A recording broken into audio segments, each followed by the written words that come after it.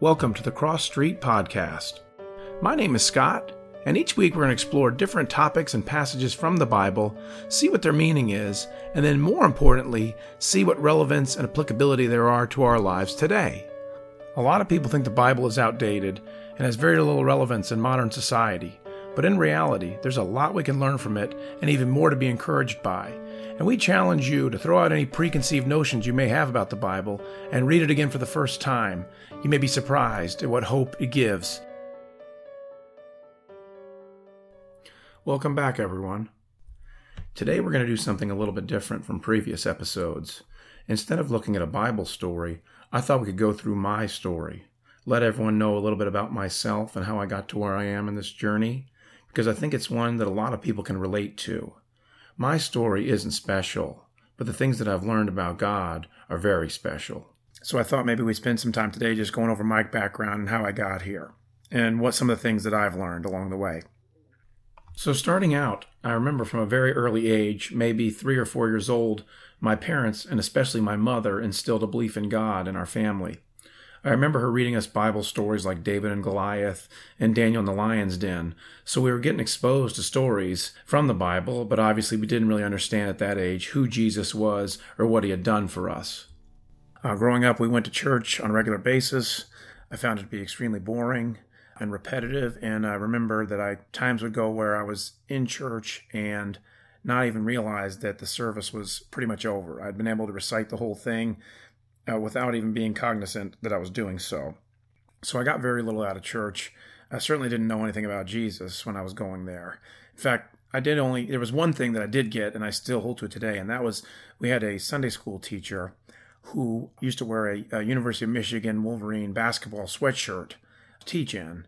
And one day I asked him, why is it that you don't dress up for church? Isn't that an important thing? Don't you need to wear something nice?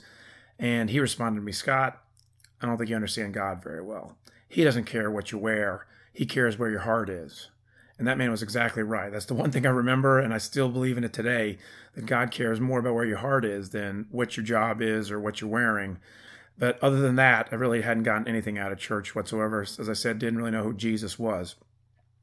Ended off going off to college, still believed in God and would pray, but I wouldn't consider myself a Christian explicitly the way that I do now at that point. I prayed to God, but I didn't think that there was any one religion that was right, given that it meant that most of the other religions would obviously then be wrong. So I kind of just prayed to God, and that was the extent of my belief. Then one day, there was an Orthodox Jewish man who lived nearby, and he liked my brother and I because we would argue with him about different things, and he loved to study the Talmud and ask us ethical and moral dilemma questions because he was always curious about our thought process and if we could think of something that was different than what was portrayed in the Talmud. He was always curious about it. So we enjoyed having debates with him about different issues, and it got us to thinking like, wow, this man's obviously defending his Jewish faith and living it out. We don't even know what our Christian faith says, really. I had never read the Bible thoroughly, and I didn't really know what it said other than the little I absorbed while attending church. In fact, I remember I was so green about the Bible that I remember asking somebody after kind of starting to learn a little bit about Jesus. I said, well, do we know where his body is? And the guy was like, no, idiot. He rose from the dead. And I was like, oh. And that's when it hit me. Wow, Jesus is actually a lot more than just some moral teacher. The claims that were made about him were very serious, about him being God and that he had risen from the dead. It was a mind-changing thing for me. So, to my brother's credit, he began to read the Bible and encouraged me to do so, and that was the beginning of my real Christian journey. I opened the book of John. It was my first book, and the reason I opened that one is because of the most famous passage, John 3:16, from the signs I'd seen on football games, and so figured, hey, why not start with this book? And when I read it, my eyes were opened to who Jesus really was.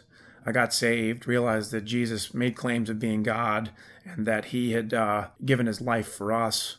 And everything came together as to what exactly the claims were and how bold they were and how exclusive they were compared to any other religion, and very different. In fact, a lot of times the exact opposite of what other religions claimed. So I got really excited about the Bible, began to read it earnestly. And I, being a university student, was skeptical about the historical reliability, but I did my diligence on that and realized that The biblical books were very historically accurate, especially the New Testament ones that made the bold claims about Jesus. And one of my roommates actually was a strong Christian, and he invited me that summer to stay at a house on campus with a bunch of other Christian men at a Fellowship of Christian Athletes home. And I did that, and I had a great summer reading the Bible, talking to these men, and really growing in my faith. And I had just a great love for Jesus and the Bible, and it was a really good time of life for me, and journey and improvement, and really making big changes from a positive way for me. Well, then I graduated from college, got a job in finance up in Connecticut, got married, and began to have children. And my beliefs didn't change, but my passion for reading the Bible went down. Not because anything had changed other than the stress of jobs, time spent with my family. There just wasn't the time that I had as a college student to read and to pray the way I had. And I got kind of a little bit of a lull in my faith. Not that my belief in Jesus had gone down. It's just that I wasn't, if you're not reading every day, if you're not praying every day, you're not going to engage in the relationship the way you would previously. And that happened to me. And it went on for about a dozen years.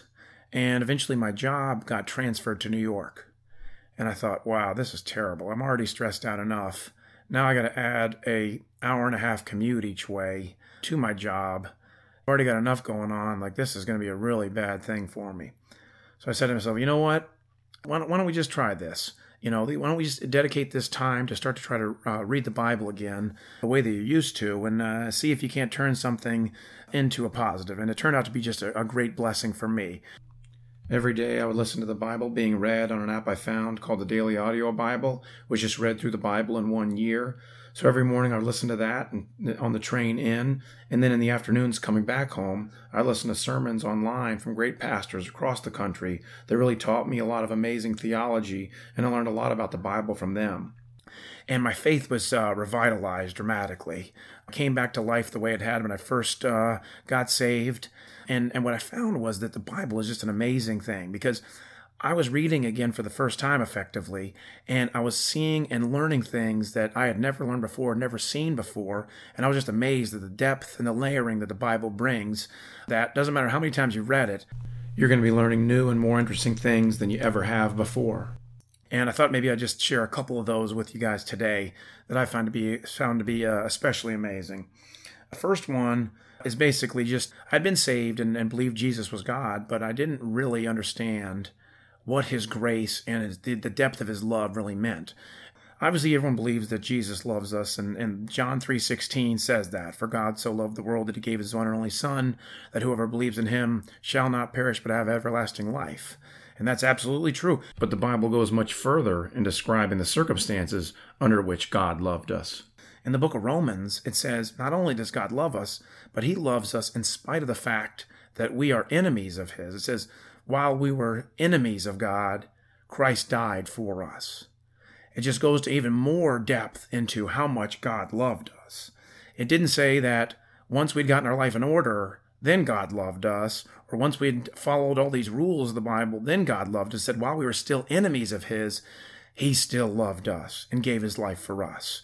And that hit me like a ton of bricks, realizing that, wow, even though I've not done anything for God, I don't even like doing any work for him at all, he still gave up his life for us. And that really kind of just changed my paradigm of understanding how big his love is and how actually he looked at me. I realized that my position with God was not determined by my performance. It was done by how Jesus performed. That was the gospel that I'd been missing. That was the grace that I didn't really understand up until that point. I realized that this book, the Bible, is not a book of rules and regulations or what I've done wrong. It's about what Jesus has done right and what he continues to do right. And that changed my perspective enormously. The stress in my life from work and things began to come off, and I've been way more or less stressed once I started reading the Bible more and going through this process than I had previously. And the sort of peace in my life was at an all-time high. The joy in my life was at an all-time high. All because I began to understand God's love more. And that came from reading the Bible.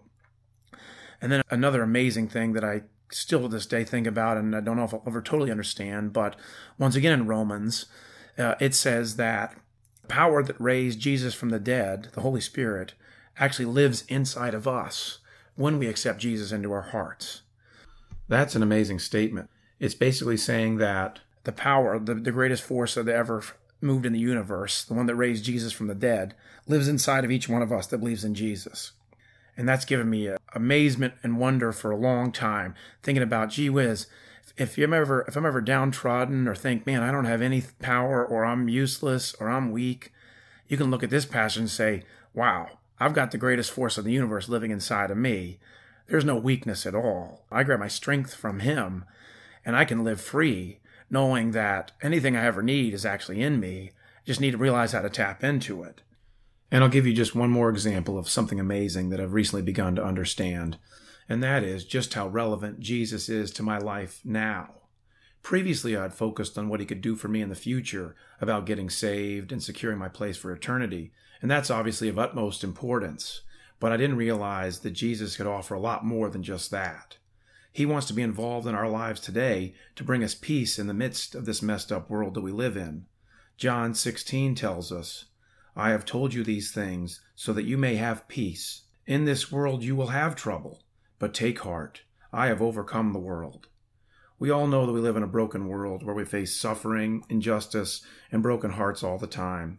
But Jesus offers us peace in those trying times, and he promises that one day everything will be made right again.